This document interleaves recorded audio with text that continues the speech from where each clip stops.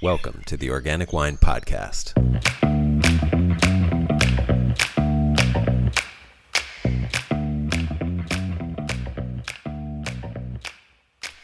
Hi, this is Adam Huss, coming to you from Los Angeles. Thanks for listening. Anna and David Delasky are my guests for this episode, and they are the owners of Soul Miner in Los Olivos, California. This episode runs a little long, partly because I had so much fun talking to these two wonderful people who are making wine from some of the vineyards I make wine from, as well as from their own estate, Biodynamic Vineyard. So we were like neighbors who have lived next to each other for years, only to discover that we share all the same interests. But also, I ran a little long because these guys are doing so much cool stuff. We barely covered half of it in this interview. Anna and David are making natural wines with Austrian grapes in Santa Barbara County, and they're doing it with amazing farming that is certified biodynamic and organic and will soon be regenerative organic certified. They are growing the first biodynamic and organic certified Saint Laurent in the United States. I love Anna's insight into terroir and growing Austrian grapes in California that comes from being a person who herself was also originally from Austria and is now a Californian. And I love that these guys are very conscious about giving back and using their business to promote diversity and equity in the wine industry by partnering with and supporting great organizations like Natural Action and 1% for the Planet. Actually, there's so much to learn from Anna and David that I'll just shut up now and get this show on the road. Enjoy. Hey guys, welcome, Anna and David. Could you start by introducing yourself? Thanks for joining. Sure, absolutely. It's good to be here, Adam. Hi, Adam. Anna and Hey.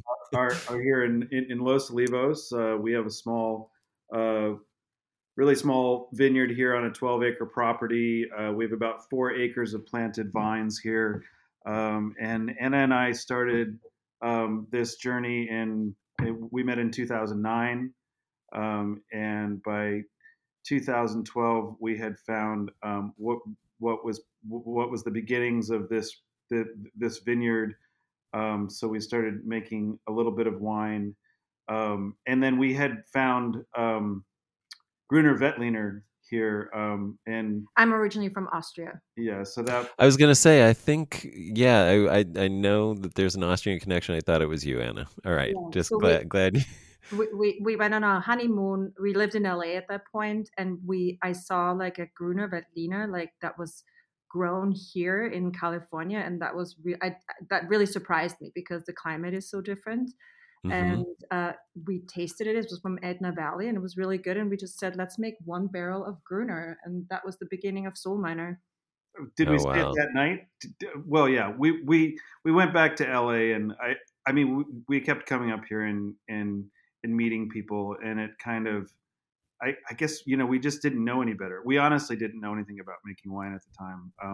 Anna and I You're loved. never too old to learn something new. We loved Right. to drink wine and be around wine, and but honestly, we lacked any sort of real world experience. So crazily enough, that didn't stop us. But Well, yeah, you've had a crash course, I think, in the time since you started, especially this past year. yeah, no, we were kind of crazy kids in love, and everything kind of anything became possible. So that and a lot of serendipity and some help in the beginning, really. Just we dove right in, and with some of the people around us, they helped us. But we had our own ideas about organic farming Yeah, and that was a must. Like we said, like let's make wine, make Austrian inspired wine, and let's do it the most sustainable way possible. That was definitely one of the founding principles. I love it. I mean, honestly, that's how I stumbled upon you, because I was researching for a post. I have a post about all the places that you can taste, all the wineries where you can taste wine in Santa Barbara County that are organic or biodynamic. And just, I knew everyone that I knew, and then boom, you guys popped up, and I was like, what? Why haven't I heard about you guys? Like, this is amazing. And you guys, you're your estate vineyard, the Delanda Vineyard, is biodynamic and organic certified. Hmm. I love also, I mean, these are all the things that we do with our winery. We also, you list ingredients on your labels for what goes in, which are often just grapes and sometimes, and sulfites occasionally. I love that as well. What was the inspiration behind doing that? Yeah, I think basically I we had noticed it being done before, and oddly enough, we had to sort of figure out. There's a lot of regulations as far as making organic wine, Yeah. and as you may know, the American standard does not allow for any addition of sulfites for it to be organic. So we thought it was a good way to get the word organic. You're allowed to make an ingredient statement as and so we can say organic grapes, but we can't necessarily say it's organic wine because Yep. there may even be naturally occurring sulfur that's over that limit. Basically, we found that lots of times. It's crazy. Yeah, Yeah. Yep.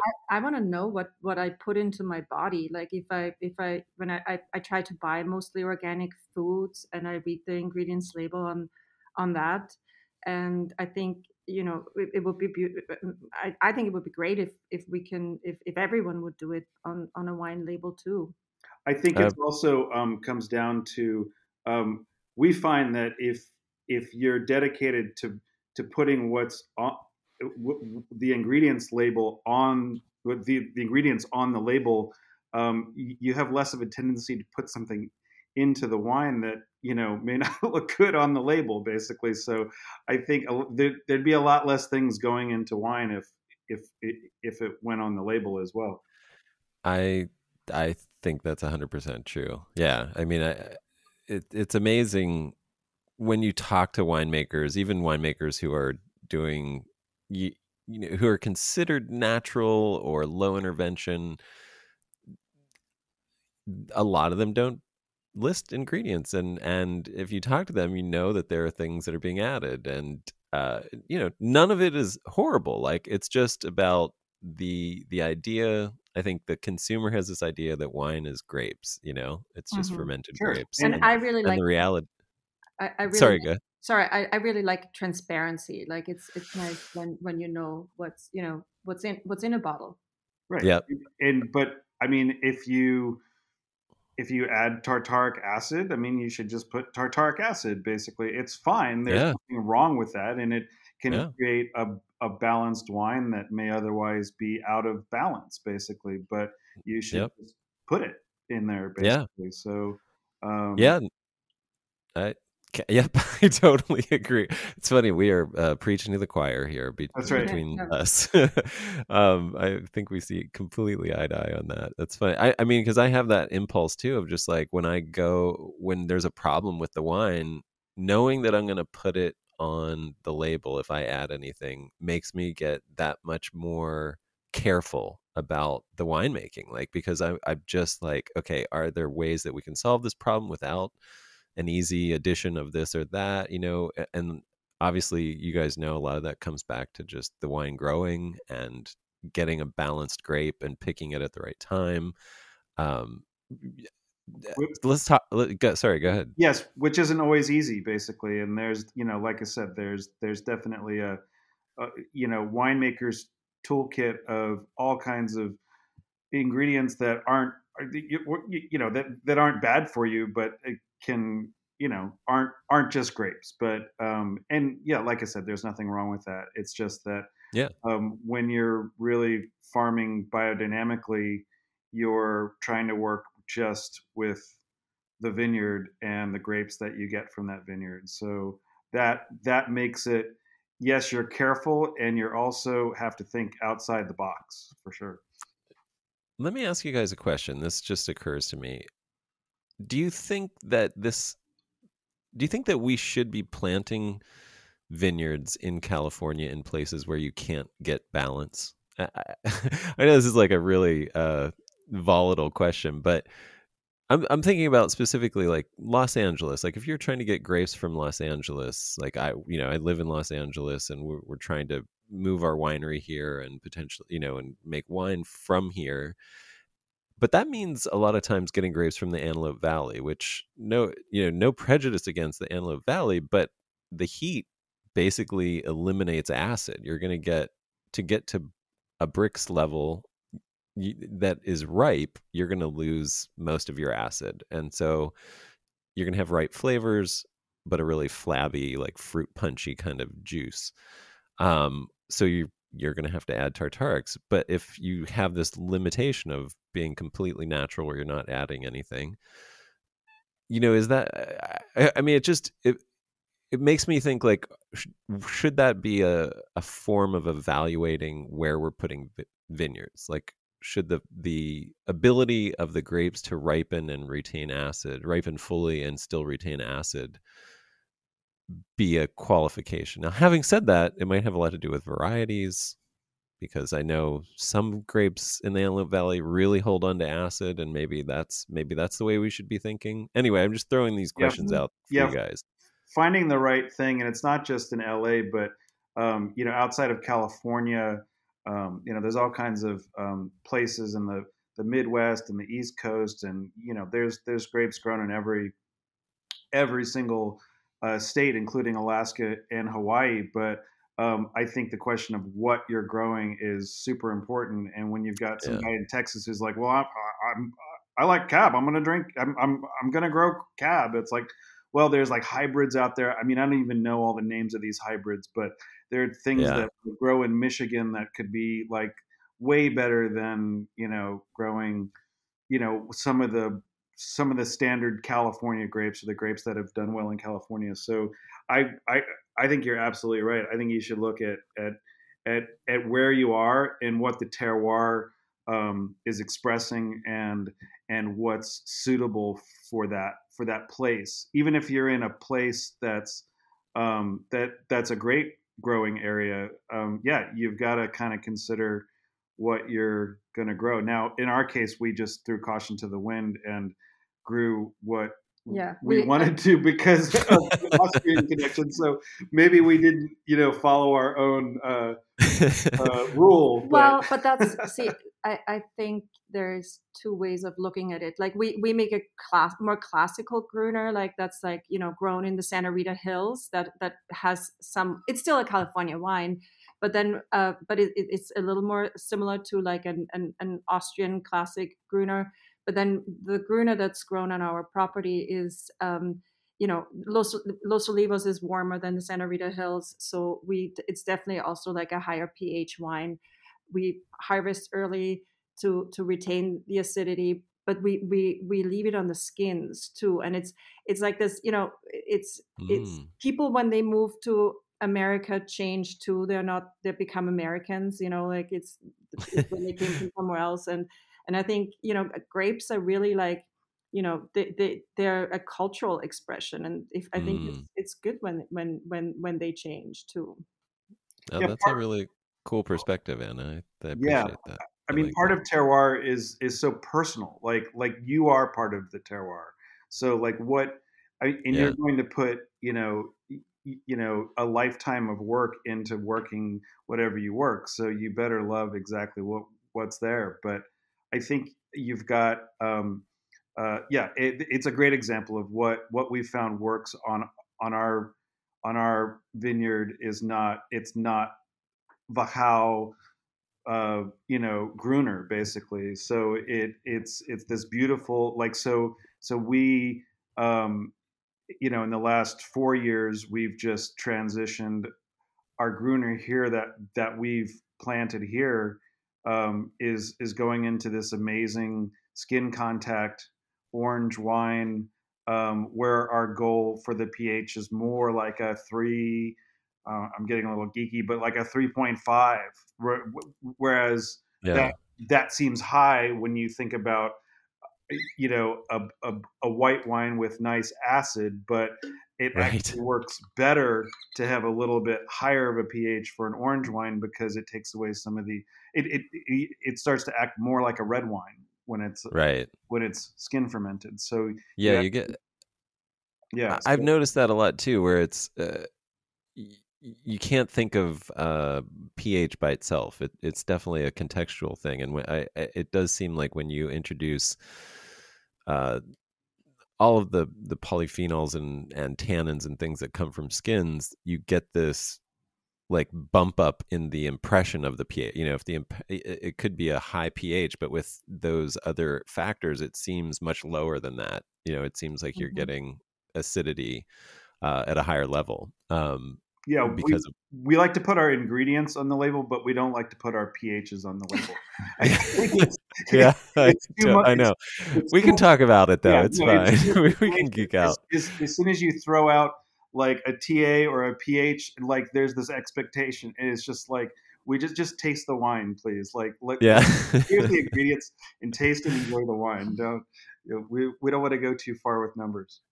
And are you when you say you're leaving on the stems, are you doing whole cluster? Or are you destemming? I mean, sorry, you leave it on the skins. Are you taking it off the stems? Is what I meant to ask. We do both.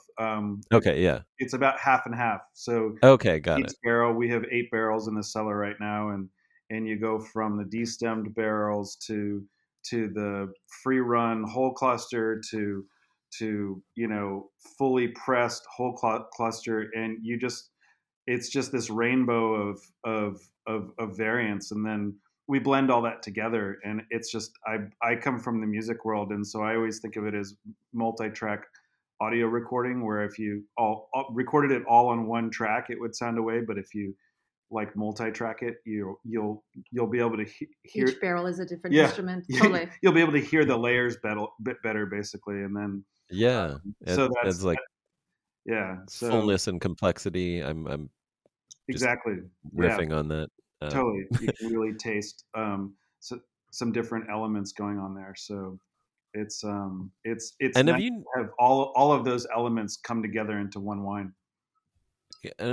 just sticking with the geeky questions for a minute, do you notice a pH difference when you keep the stems in? Like, is the pH rising? Yeah. Are you it is so that is having that effect. Okay. It's That's why I asked. it's Yes. pretty minimal, and it honestly can depend on the wine. Different wines, different vineyards soak up more. But yeah, the geeky question is stems. And again, I'm not a scientist, but whatever chemical that's in the stems, I don't know. Is it potassium? Is I it think it's potassium. yeah? Yeah. So the potassium basically absorbs as you as you macerate on skins, and it raises the pH. But I mean, all wines will do that to some extent. You'll start with a picked pH, and you'll have an ending pH. But we found that it can vary so wildly from site to site, from wine to wine, and it's actually doesn't necessarily matter whether it's whole cluster or destemmed, although that can have a little bit of an effect. But we found that it's less than you think. Okay. Well, um, so the obvious question here is why Austrian, but I think there's an obvious answer in Anna. Is there any other reason for why you guys selected Austrian grapes? We always joke that I don't feel so homesick. Yeah, that's great. What other reason is I there? love Gruner Adam? Veltliner. You don't need another reason. It's Anna. It's just like yes. It's just we love. I I love Austria, And that's what I love about Santa Barbara County, that it is so diverse as a wine region. You can grow yeah. cold climate wines closer to the ocean, and then you go, you just travel a few miles, and you can. In Europe, you would have to travel several 100 kilometers to get to a different wine region, and it's the diversity that I really appreciate here. And I think because it is an authentic story, I think it's important to have an authentic story, and we're passionate about Austrian varieties, so I think it's a good fit for us. But we're not dogmatic about it. We also make California wines. We're Austrian. Well, the interesting thing is we had to really we had to understand how to there's plenty of people who just come here and they make wine and the our winemaker friend who helped us in the beginning. He had an established, wine brand and made all these cool wines, and we said, yeah, we can find this Gruner, and can you help us make it? And he's like, yeah, of course I will. And then we're like, well, wait a minute. It's like, well, why do you even need us? Basically, it's like you can just make Gruner Veltliner yourself. And he's like, yeah, but you guys have a story. It's like you have a story to tell with this Yeah. Gruner, and we've been telling that story for the last 10 years, and it's actually it's totally defined us in this really amazing way, and we really enjoy it. We tell our story all day long at the tasting room, and I never get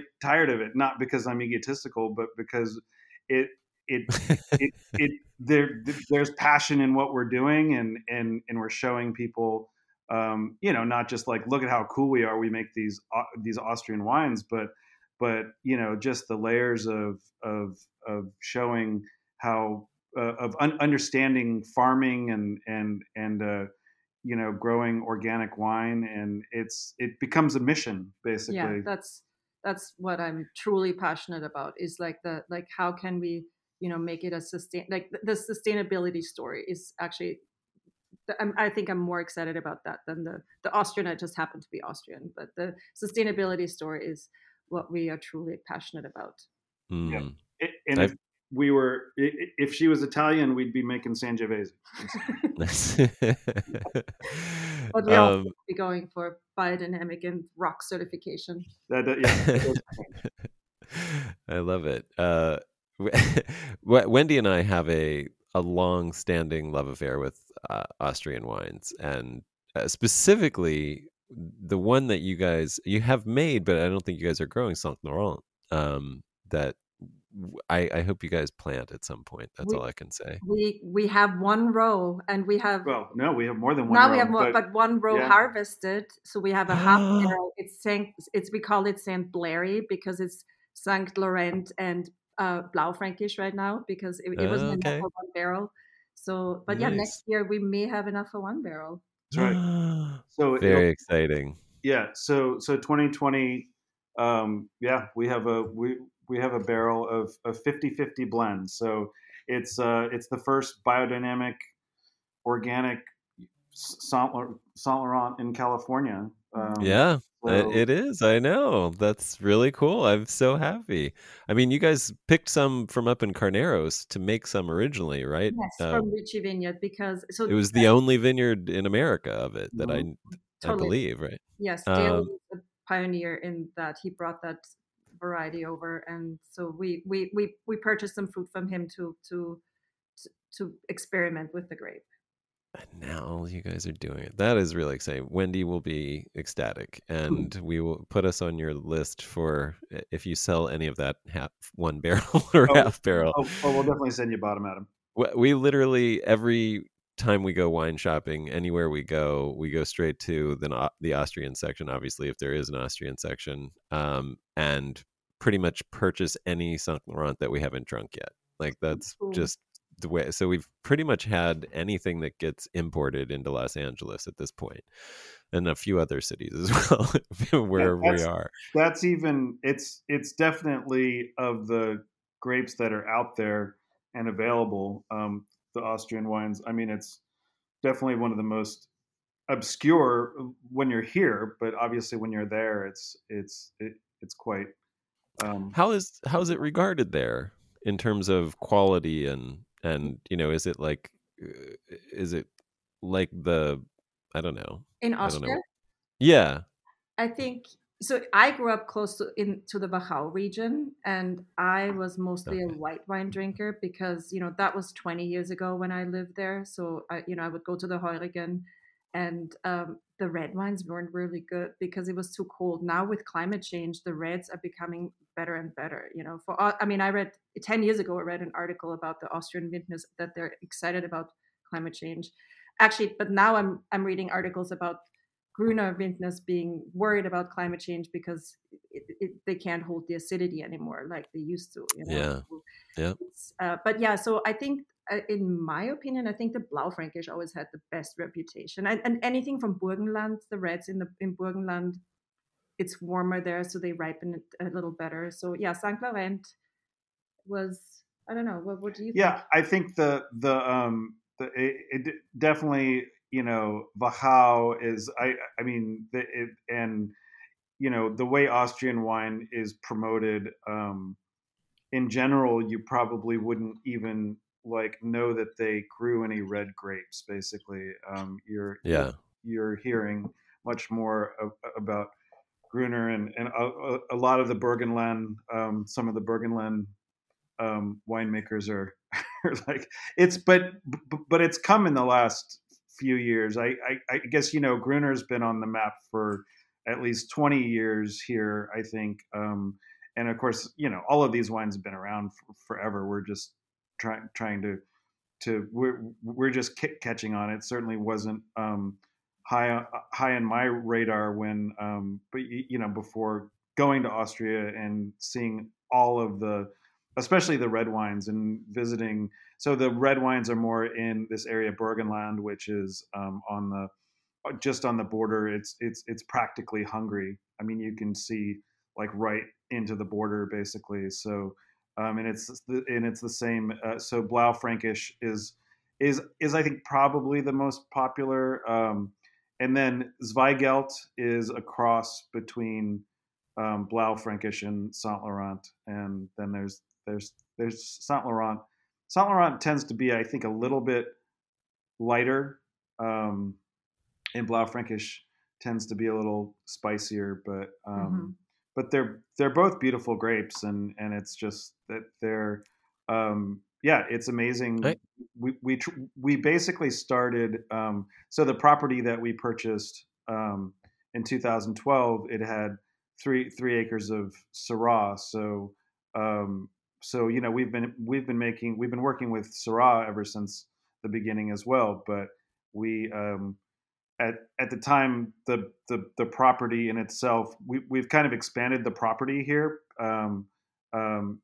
but because now we have a continuous another neighboring property that we've combined them. But in the beginning, it was a 4-acre property, so the 3 acres were pretty much planted out. So, but we were, we learned the amazing art of grafting. I mean, we didn't graft. There's this one guy, Salud, that he grafts everybody's vines, and so we found uh, cuttings from Ken Volk had some, and in Pax Mall had some at Wind Gap.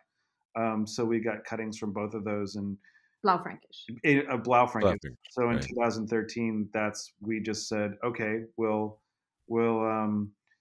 take some of the Syrah and we'll see how Blaufränkisch does, and then we did the same thing to some of the Syrah in with the Gruner vineyard here that we had started working with. So by 2013, we had estate Blaufränkisch and Gruner Veltliner. So it was amazing because it did really well, and so we've been That's great. adding more ever since.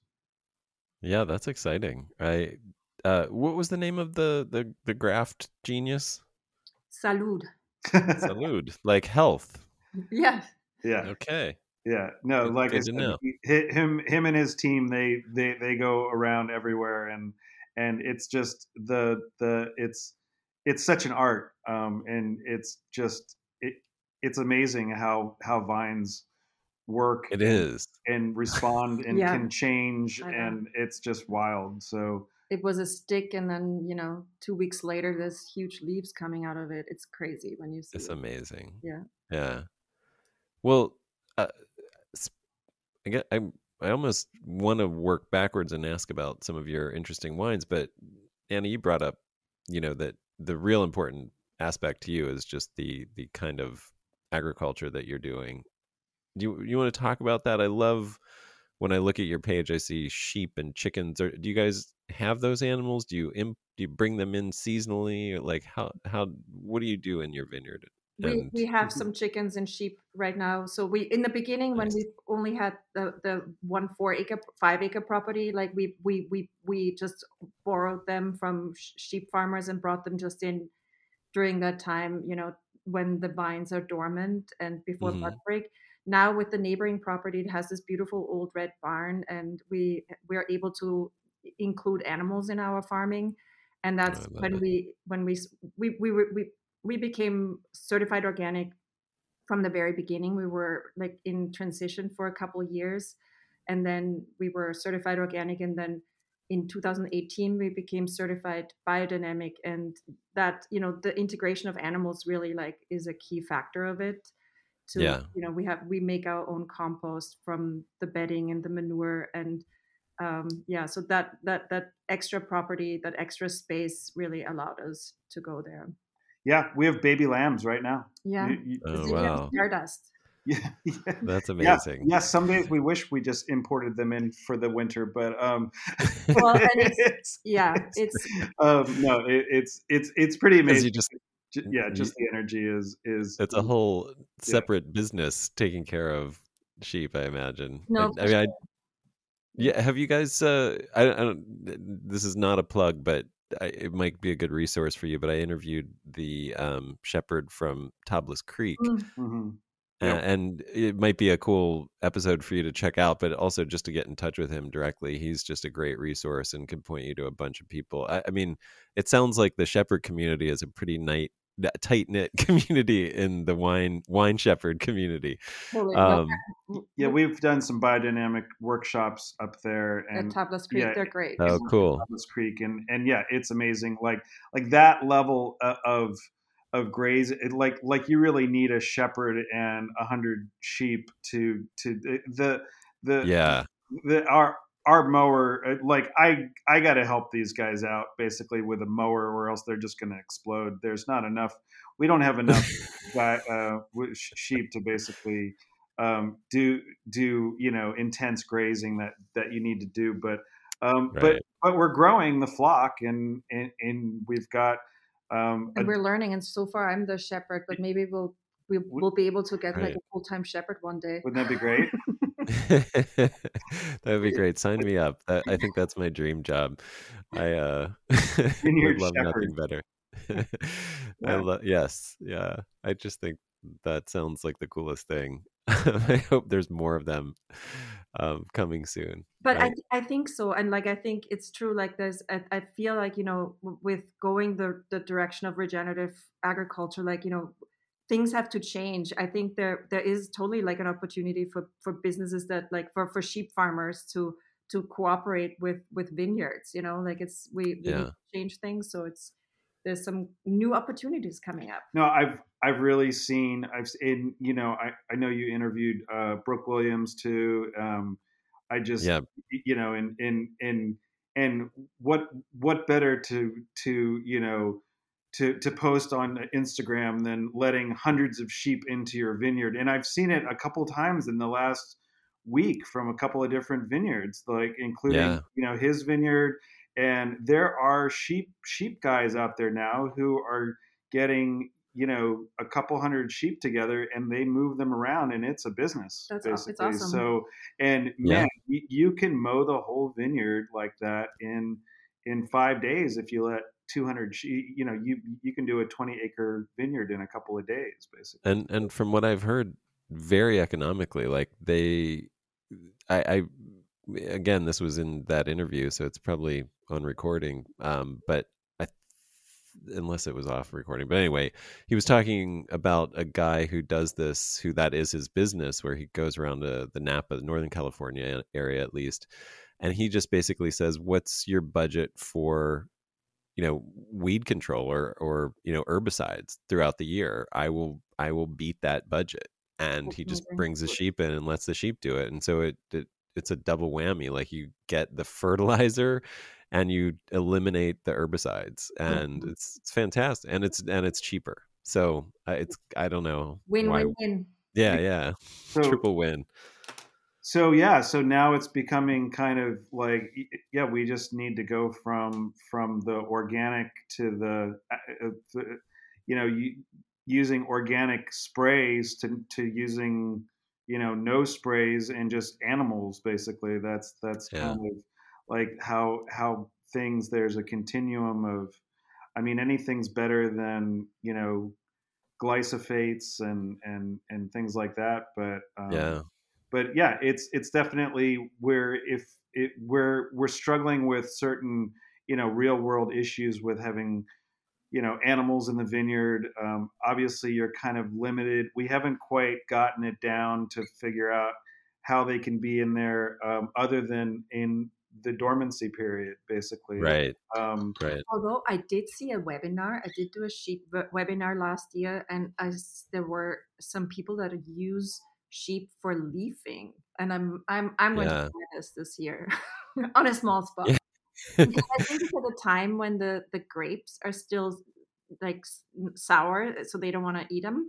So Right. that would Right. be cool to check that out. yeah, I think there could be a period, not, it's we're looking for bud break right now, and then it's like, well, there's still lots of things on the ground for them to eat, but as soon as these little shoots start showing up, the Those are tasty. yeah, they'll just get so interested in that. And we've had to put, chicken wire around all of our apple, like our apple saplings. We have about 60 apple trees we started growing in 2017, so they're only a couple years old. And Uh-oh. they They just love the bark. love to just nibble on those basically. And it's like, Uh, there's just something in there that they just can't resist. So you've what kind got of to, apples?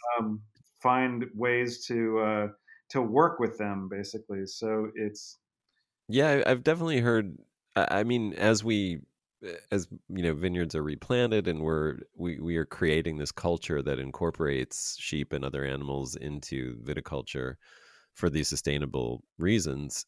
I definitely have heard about 55-inch cordon training. So that's like if you train the vines up to 55 inches, the sheep won't eat them. Like that's the height that is their sort of max that they won't go. So you can, if you're up there, you just have year round grazing in the vineyard Right. without yeah, impacting the. we raised in our new vineyard.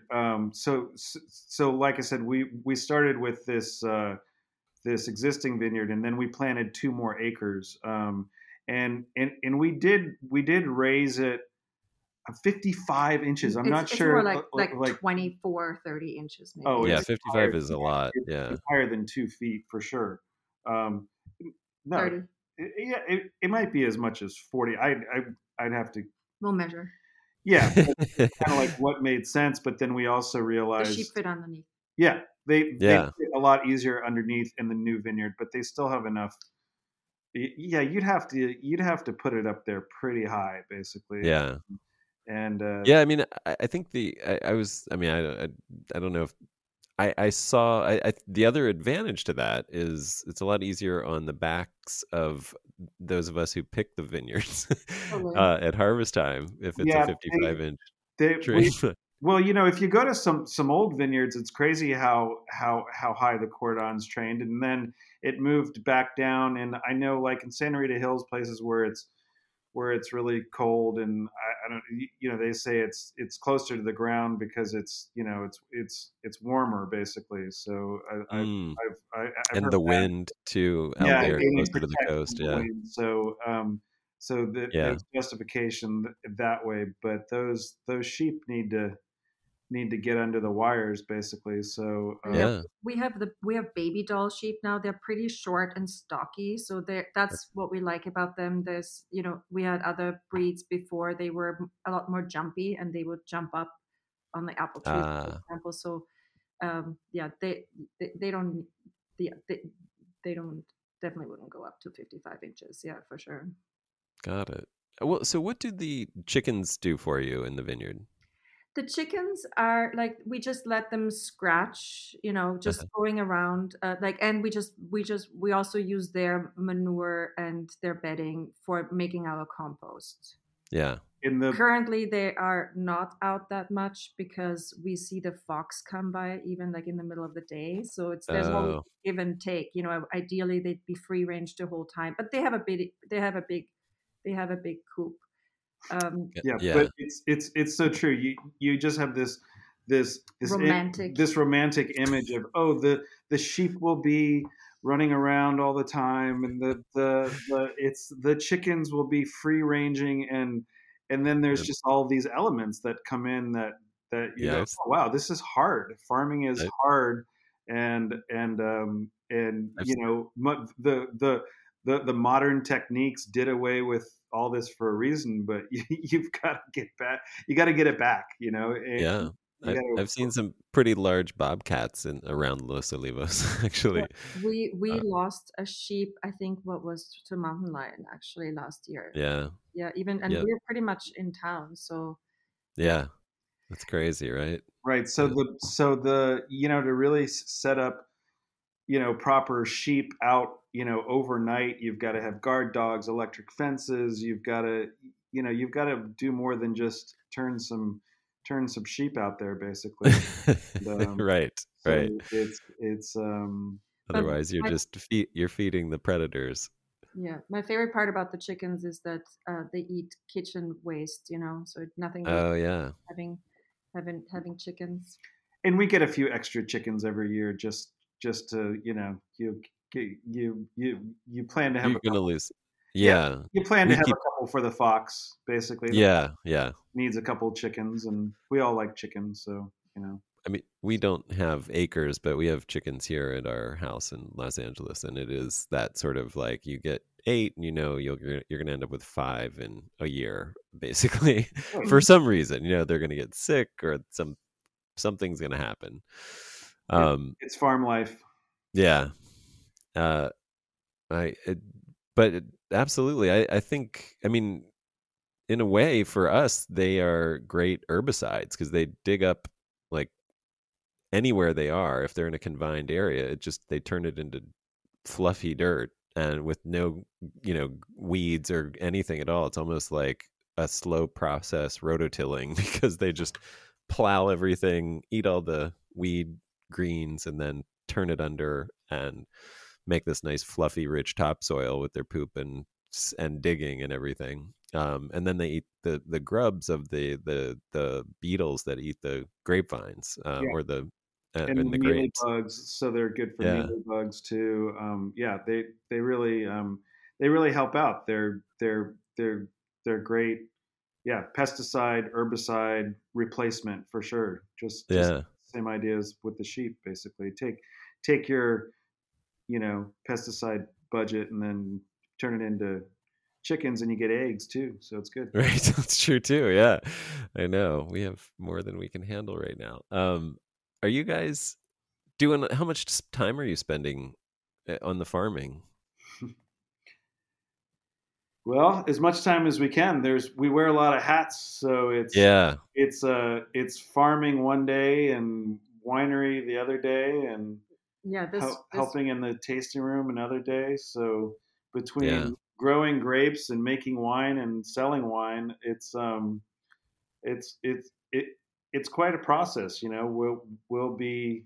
for the big tasks like the like for pruning and harvesting, like we have like crews come in and that help us. So, but Yeah. biodynamic sprays we do all Yeah, ourselves. we're finding that the less you have a crew, that it's really hard to train a crew to do, you know, like, I mean, we're giving them things to use, like when we prune, we do a special tree paste, vine paste, biodynamic vine paste, and it's great because they're the manager, he works with all organic vineyards, and they understand the concept of, you know, using vitis seal or something to seal the scar of a prune vine.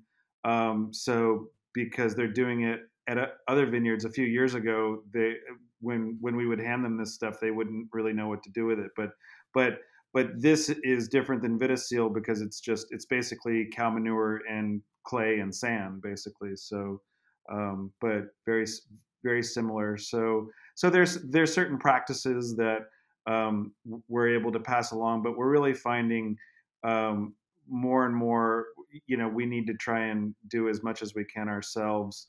Like with the weeding, it's really hard for a crew not to just want to just remove everything, and it's just something that the more that we've done no-till, and now we're looking at, okay, well, what's growing under the vines, and um, we we want to keep that beautiful wildflower growing right there. It's not a weed. it's Right. it's very Right. specific as to what you consider to be a weed, basically. So we're So so you're yeah, sort of doing some strategic undervine yes, cultivation or weeding exactly. or This hoeing or yeah, so this year we actually applied mulch under the, like, usually we use like an undervine cultivator, like a Clemens, so but it's we're trying okay. to get rid of that. So we're trying to find other, so this year we mulched. So a lot of it is mulched right now, but if there's a big huge weed coming right up like under the emitter, that guy has to go. But if there's beautiful little clovers that are, from the cover crop, like those, I mean, that would be great if they establish themselves underneath. So it's a very Right. selective process that we want to go through. So it's very much like which weeds are the good weeds, and which weeds are the ones that have to go. Right, and we've got this mulch, and as the season progresses here, you're seeing less and less of the mulch. It's getting overtaken by growth, and we were finding um, uh, yeah, some things that, but it's like you don't want to disturb this beautiful um, mulch pile and this beautiful soil and all this stuff. You want to disturb it as little as possible. So being strategic about what you choose to remove is important, I think. We haven't found the Yeah. perfect tool for that yet. I'll Yeah. have to. Other No, than I just we time and sweat. I'm very excited about this sort of electric cultivator that we first saw. I think it was Steve Mathiasen was using it, and it's an electric tool that has a battery backpack, and it's just a little it's got a little it's got an oscillating blade that kind of goes back and forth really quickly, and it works Mm. really well. So that might save a little. And you can It's like we're trying to think of not just our welfare or any worker's welfare. I think when you go organic, you're like, yeah, we'll just hand weed everything, or we'll send a crew out and do back-breaking work all day. Basically, it's like, well, that's definitely a way to not use pesticides, but you also have to think about a worker's welfare. So Yeah. you've got to, so these tools are amazing, basically. So you need to add these tools as well in order is to. it does it so it goes just like an inch or two into the soil and just sort of runs, like you can just sort of run it along, and it is that how it works? Is Yeah, so it just flaps back and forth, but like it kind of moves up and down, like forward and back, about like really quickly, like right. in Like like yeah. uh, like 2 inches in either direction, and it's got kind of this kind of wide sawtooth blade, and it's almost like it's vibrating the ground when you put it in, and it just pops the weed right out, basically. Oh, cool. So Okay. so under the vine, that's going to be great. We're waiting to really put it into full effect.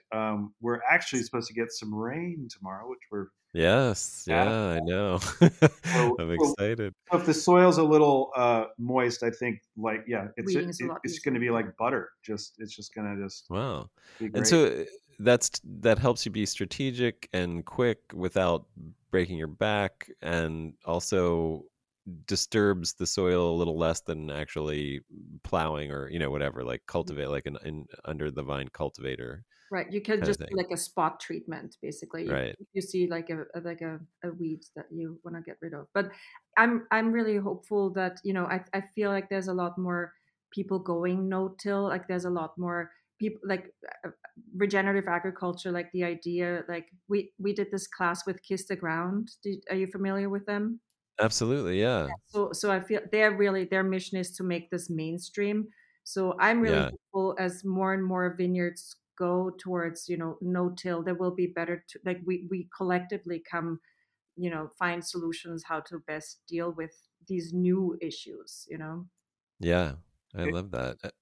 Yeah, and it's kind of interesting how the regenerative movement it correlates to biodynamics in a way that I think even more sort of how do I put this, more straightforward thinking can be applied to what was kind of the philosophy of Rudolf Steiner in biodynamics, which may be esoteric or hard for people to understand. I feel like science has really started to just catch up to Yeah. what biodynamics kind of started a long time ago with understanding microorganisms in the soil and how the the the the microbiome works.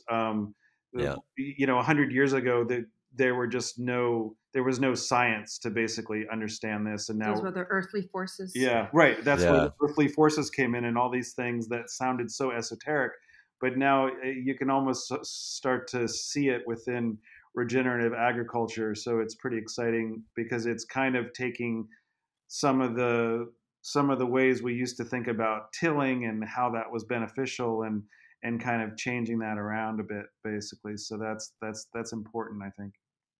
Yeah, it does seem like the idea of at least no-till is easy to embrace and is being embraced even in like a large even non-organic corn and soybean type farmers in the Midwest, because it's, in a way, it saves money as well, and they're all as concerned about erosion and everything that's happening out there. I've definitely just listened to a podcast about that where it was like he's like, I farm GMOs,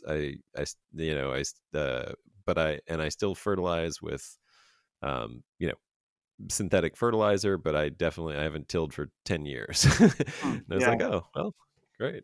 Yeah, no, that's um amazing. We need to get off the thing. Yeah, and I've heard farmers just say, "Well, we're using glyphosates, but we can't we can't keep doing this.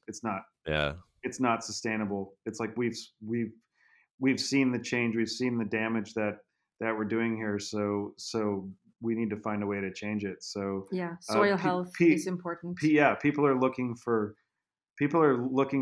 a way to transition and change. So the more technology that comes out, the easier it can be, and as a culture, if we really start this shift, it can really help. So we're excited about regenerative organic certification, which is something I think yeah, people will start hearing more and more about.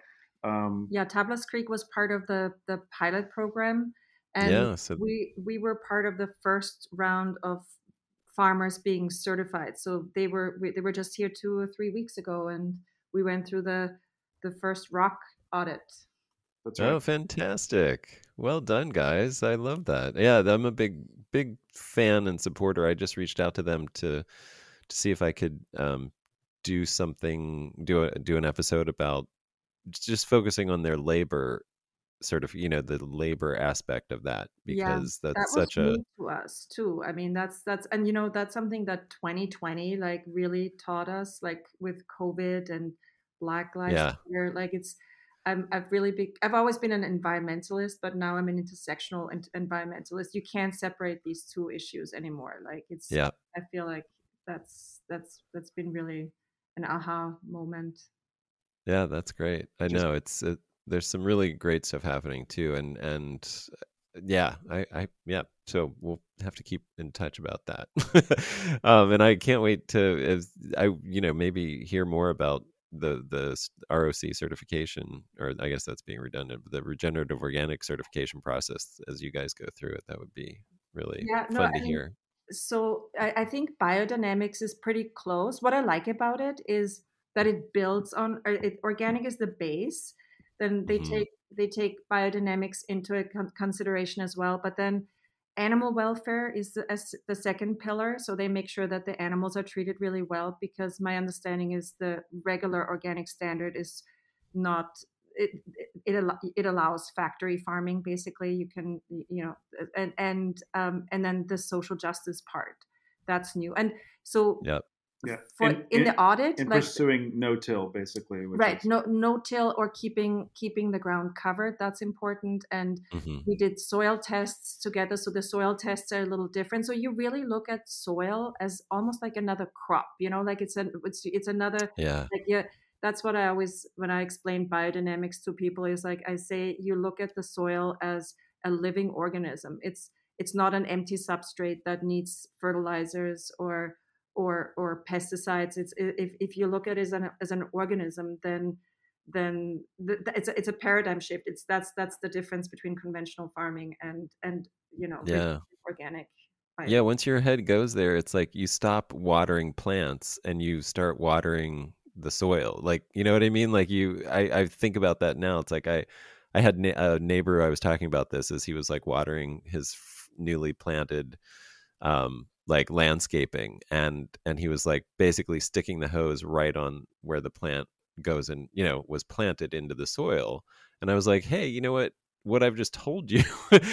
If you think about it, you should water all around that whole area, because you're feeding the microbes that will feed that plant. Like, they need the water, not the plant. Like but it's funny, once you do make that shift in your head, it does, like, you start to see, I mean, you start to look at the world differently in what you're doing, and then you start to see the difference happen too. I mean, have you guys noticed that in your vineyard? Have you, anecdotally or in any other way, are you doing experiments to just try new things and seeing changes happen, good or bad? Yeah, we definitely see changes with. I mean, we stopped tilling 3 or 4 years ago, I think. And first, I mean, our neighbors probably just thought it's all weeds. It's just a perspective. But Right. it's I just like, the typical practice here was that you till in the late spring, and then the soil is just bare for the whole year, and it's just this dusty thing. And it just Yeah. it still goes dormant, in the summer. We don't water enough to keep it all green. um, Right. but but the root structure is intact, and there's no erosion. And it's definitely, it's a big change too from where we were 3 4 years ago. And and the weeds change too. Like, I feel like this year I've seen a lot more natives coming up too, which Mm. is interesting. yeah. We've definitely. I mean, we've pretty much eradicated. We had vine mealybug when we first started here, and everyone was like, "Well, you need to use this nuclear systemic thing, like that." Right. And it's like, no, we'll just keep plugging away, and, well, finding hot spots and peeling bark and spraying it with a little Dr. Bronner's and some alcohol, and scrubbing it away. And you know, 6 years now, it's just like, I mean, you barely ever see it anymore. It's just like it Yeah. comes, you you just manage it with it's just a very, minimal thing that what to look for. So, but there's things like that. But the soil structure, the you know the and the amount of life in the soil, and the amount of worms and things that are happening within the soil. I mean, it really is eye opening. And as we progress, yeah, the things growing on the ground other than the vines are seem to just be in better balance, basically, as as we continue along. I love that. Yeah. Well, and the vineyard is now, at least parts of it, the original part is now like almost 8 years old. Is that right? Is The that? original part was actually planted in 2000. So we took Oh, over okay. a a conventionally grown vineyard, basically. I And love that. Yeah. yeah, And so tell we us about your wines that you're making from oh, this. the wines. That's right. We're making wines as well. Yeah. I know it's almost an afterthought, right? It Um, kind we of could keep going about the farming, honestly, but I know you guys are selling wine, so let's help sell some. I think it's delicious stuff, and oh, you have some great. Getting back to Austria, some unique stuff. Some you're making unique grapes in unique ways, so it's worth talking about. I think. Yeah, no. So here on the property we have Syrah, which was here before, and then we started grafting Blaufränkisch, Gruner, St. Laurent. We have some Riesling and some Muscatella, like a Muscat, but we call it Gelbe Muscatella, like they call it in Austria. yeah. Okay. We found some muscat, and we grafted some here in our vineyard, and so there's just a tiny bit. So here now on Delanda, the white the white wines, like I said, we transitioned the last couple of years. So then we don't have enough wine for the demand, and we like to diversify a little bit. So we source from some other organic vineyards here in the county. So it's nice, like I said, to have like we mentioned, to have some Gruner Veltliner from the Santa Rita Hills. It's very close to the ocean, beautiful, salinity. It feels like it's from the sea. Great acid. So that's more of our beautiful direct press, and then have that along with our estate Gruner that's skin fermented, and then we do a field blend with the Muscat and the Riesling and some of the Gruner, which is Mm. also which is skin fermented as well. That's beautiful. But then we have another Riesling from from another organic vineyard here in San Ynez. Single vineyard. That's more of a direct press. So again, it's like the classic, and then something a little more funky. Lately, we've been doing carbonic Syrah, which is completely sans soufre, no additives of any kind, done in carbonic maceration, which seems to have been gaining quite a bit in popularity. Um, Shoosh. Yeah. yeah, That's an understatement. Yeah, we definitely. we're not really trying. It's like we just love it, and Yeah. it's just like we tried it, and it's always from the first time we started to understand it about 5 years ago. It was always something like, so wait, you take grapes and you put them in a container and you just leave it there, Right.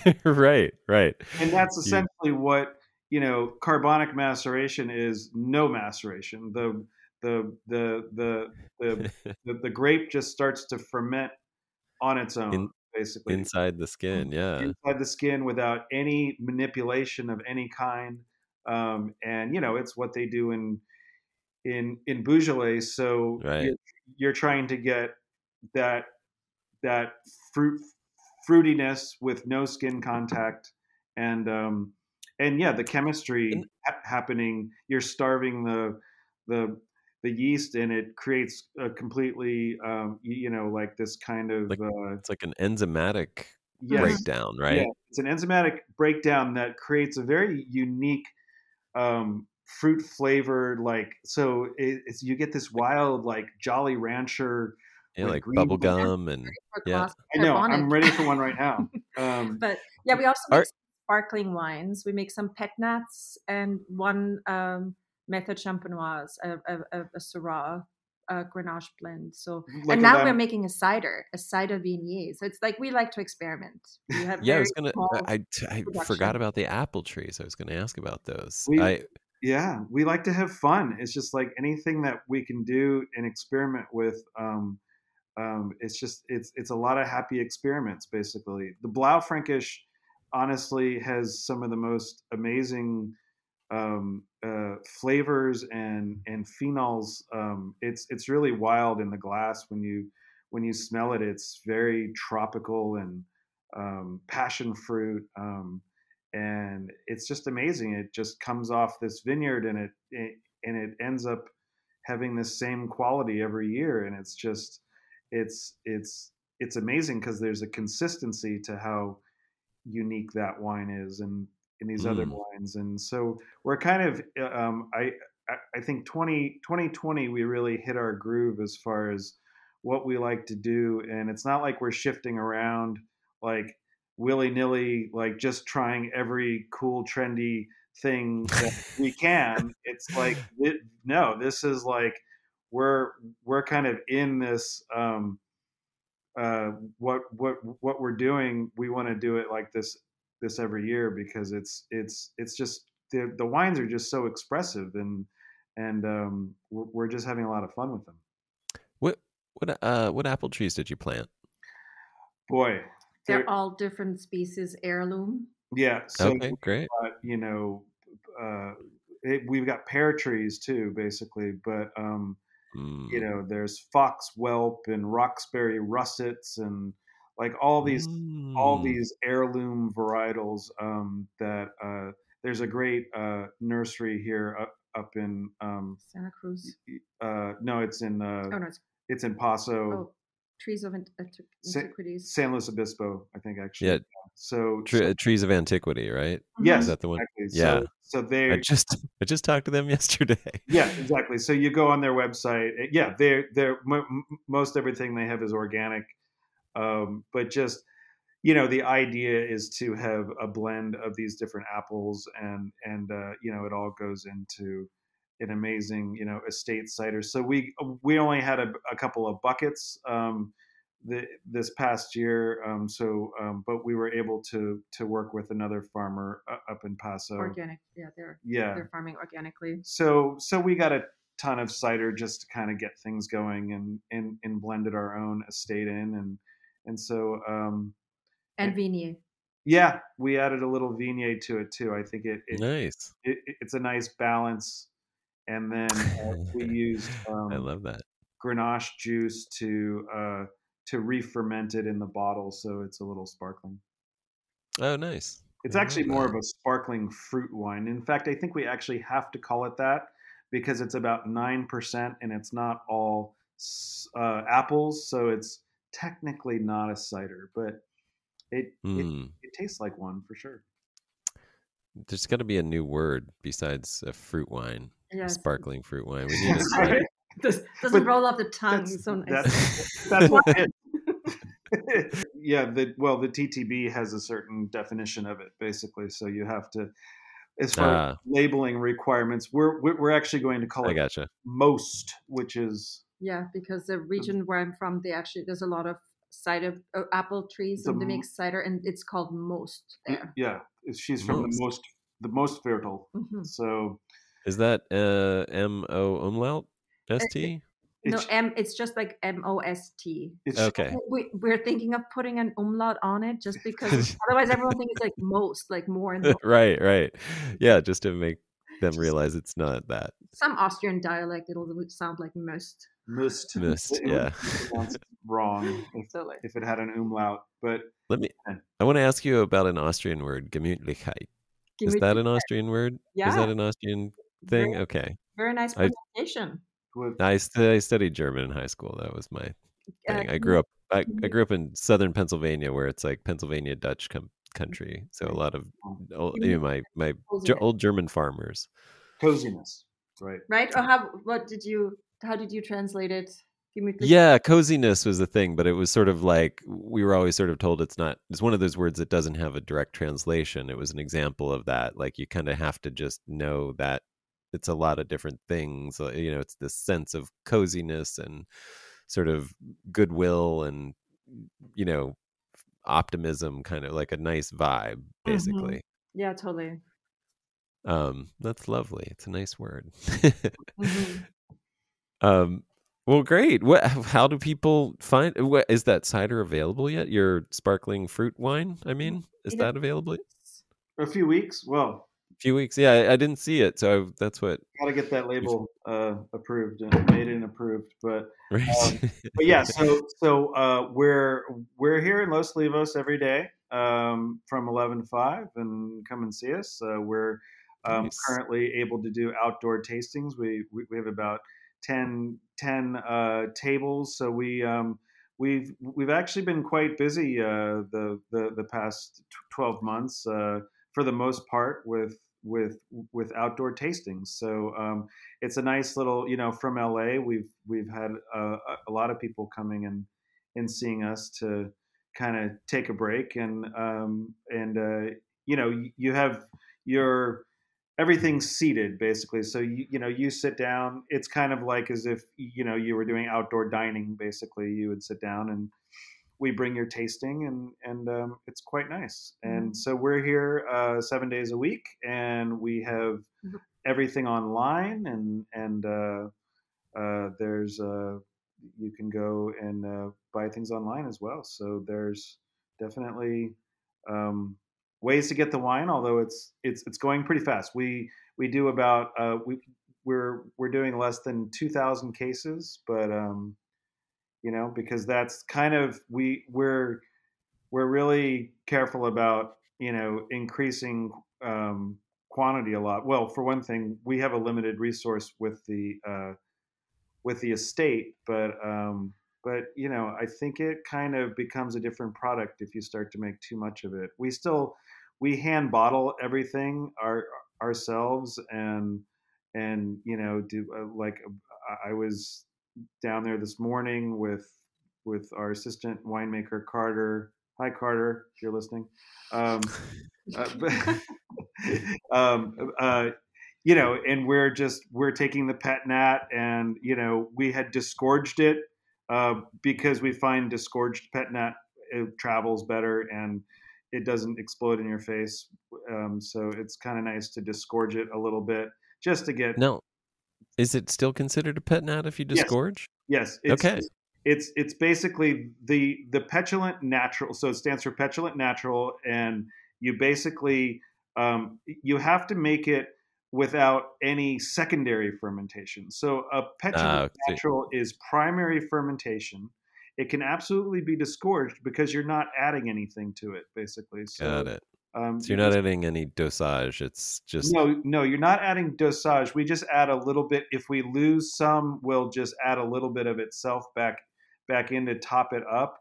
And got we'll it. even put on our Pet Nat Rosé, we just put a crown cap right back on it. But the first years, it's too hard to control the G forces come out, and you either have to put a warning label on it, and don't open this, you know, at the dining room table with your white tablecloth, or now we just kind of Yeah, we pre-open it a little bit, so it's I gotcha. um, Yeah, that so makes sense. so anyways, we do that, and then we have to go and label it, and then we add a little wax on our Pet Nat Riesling because we do a cork on that, but it's a lot of work, I guess, is what I'm saying. Yeah. Long-winded way, and we love it and enjoy it, um, but every bottle is picked up and touched many times by, well, that doesn't sound right, but it's Lovingly. lovingly a lot of hands. Right, right.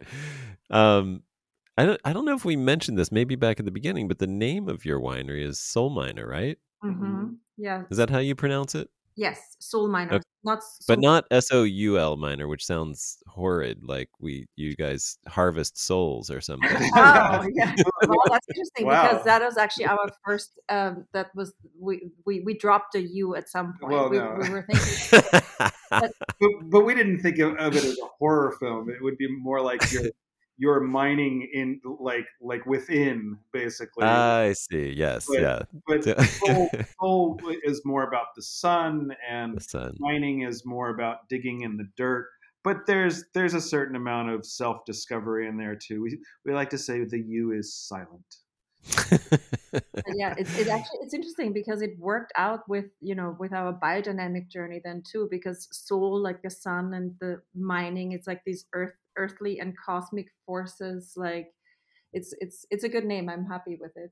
Yeah, and it's like the vines are harvesting or mining the sun and then giving that to the microbes in the soil, which provide the nutrients from the soil for the earth for the vines to so there's a mining process going on that's using the photosynthesis of the plant from the sun to provide the nutrients for the grapes that you guys turn into delicious wine. That's lovely. There's a Yeah, whole bunch going on there. totally. We're unearthing the earthly treasures of wine from within the vineyard, basically. If you want to get totally corny about it, but yeah, I do. I we, always yeah, do. we can get a little corny for sure. Well, that's great, guys. And it's soulminer.com, SOL minor, MINER, not also That's the correct. other miner. Okay. .com. Cool. Love it. Well, I can't wait to try more of these, and especially, we can't wait to try everything that you're doing. I did want to say before we end, I just found out about this organization and that you guys are involved in it. Two things. First of all, if people go to soulminer.com, they will find out that you also participate in 1% for the planet. And I would love you guys to talk a little bit about that briefly if you'd like. And the other is Natural Action. You guys are one of the partner wineries with Natural Action. Is that correct? Yep, Yes. yep. Yeah, if you want to just quickly talk about that. I mean, it doesn't have to be quick. I just don't want to take up too much more of your time. And we're wrapping things up. But I really wanted to talk about that and Yeah, totally for forgot sure. until right Yeah, now, we, looking at my we want to talk notes. about it too. Thank you for bringing it up. It's something that we're so happy is getting out there in the world, because I think, like a lot of people, we were really trying to understand the just the zeitgeist of changes that have been happening, and in doing something, in being um, an ally for BIPOC community. So this is a way to help the wine world hopefully diversify. There's so this group has created a scholarship fund for for the Cal Poly um, uh, Vineyard program, and it's for it's a BIPOC scholarship program. So this is a wine club now that is basically has been created, in all of the proceeds will go to this scholarship program. And so I you get wines quarterly, and so we're one of the wines in the first inaugural um, shipment, basically. So it's super exciting to us, because we really believe this is one of the best things that the wine community can get together and support. So we're really happy about it. Yeah, we're actually bottling the wine for this wine club on Thursday. So we're Right. providing 1 barrel of wine, and there's 3 other wines in there, and Yep. There's Scar of the Sea and Good Boy Amplify, I and believe. and Amplify. Amplified. Yes. So these are all, they're natural organic winemakers, and so really the the impetus, and again, it's that we use that term intersectional environmentalism, which is just simply states that you can't take care of the earth until without also trying to take care of the people who live on the earth, basically. So we're trying to do something for social justice, for racial equality in this project. So I, I I think it's a great idea when it was brought to us. Um, uh, Yeah, we signed up for we the wine club too. We're yeah, excited about but our first shipment. we just immediately said yes. What wine can we make for this? So and That's and the great. and the labels will be designed by like it is by Black artists, like this from a Black art collection. So it's a great project. We're excited Right. for it. I think a couple of the guys that are involved in it are art are part of the art world, if I remember Yes. correctly. From The what, Kinsey collection is a yes. big black collection of black art basically, and so that's the the families involved in this as well, basically, and then we've got some winemakers who are here, and some other um, black-owned businesses uh, that are involved from LA. So it's got a nice connection between the art world and everything, basically. So I think it's going to take off because the wines are going to be really great natural wines, and And it's for a good cause. the wine world is still pretty non-diverse, so it's providing scholarships is one way of dealing with that or getting rid of that inequality. Yeah. Adam, Great. the Yeah. website we might want to throw out too, basically for some. Yeah, I think it's Natural Action, which I think naturalaction.org. And you guys are listed there on the partners page. And On Instagram, they're Natural Action Wine Club. or yes. Natural Action WC. Mm-hmm. You can follow them on Instagram. But it's great. And then 1% for the Planet is, very that it's a great organization that allows us to give 1% uh, of our revenues to environmental groups. So there's just a huge network of environmental groups that is that can benefit from businesses who are 1% for the Planet members. So it's just a great, give back, and so we're happy to do it. So it's been good. That's great. Yeah, these are, very cool things that you're doing. Thank you for sharing about that. I love that, and I hope you guys are setting an example for others, including me. I really appreciate it. So thank you, and thanks for coming on and talking about all this. It's been, like I said, a lot of fun. Yeah, thank for you me for having us. Yeah, no, you're welcome, and we really appreciate you doing what you do, and you're building a great library of conversations that it's certainly it's got a lot of depth and information, and definitely I recommend everyone to go through it. It's for me, it's just amazing to hear all these people on your podcast. So we really appreciate what you're doing as well. Thank you so much. Yeah, I hope it's a resource and can be helpful, and hope we can have you guys come back and talk some more. Like I said, I definitely would love to hear about the regenerative organic certification. It sounds like you guys have a lot going on and have the kind of minds that keep working on new things too. So that'll be exciting to talk again in the future and see what you're up to. It's a journey. It's definitely not there yet.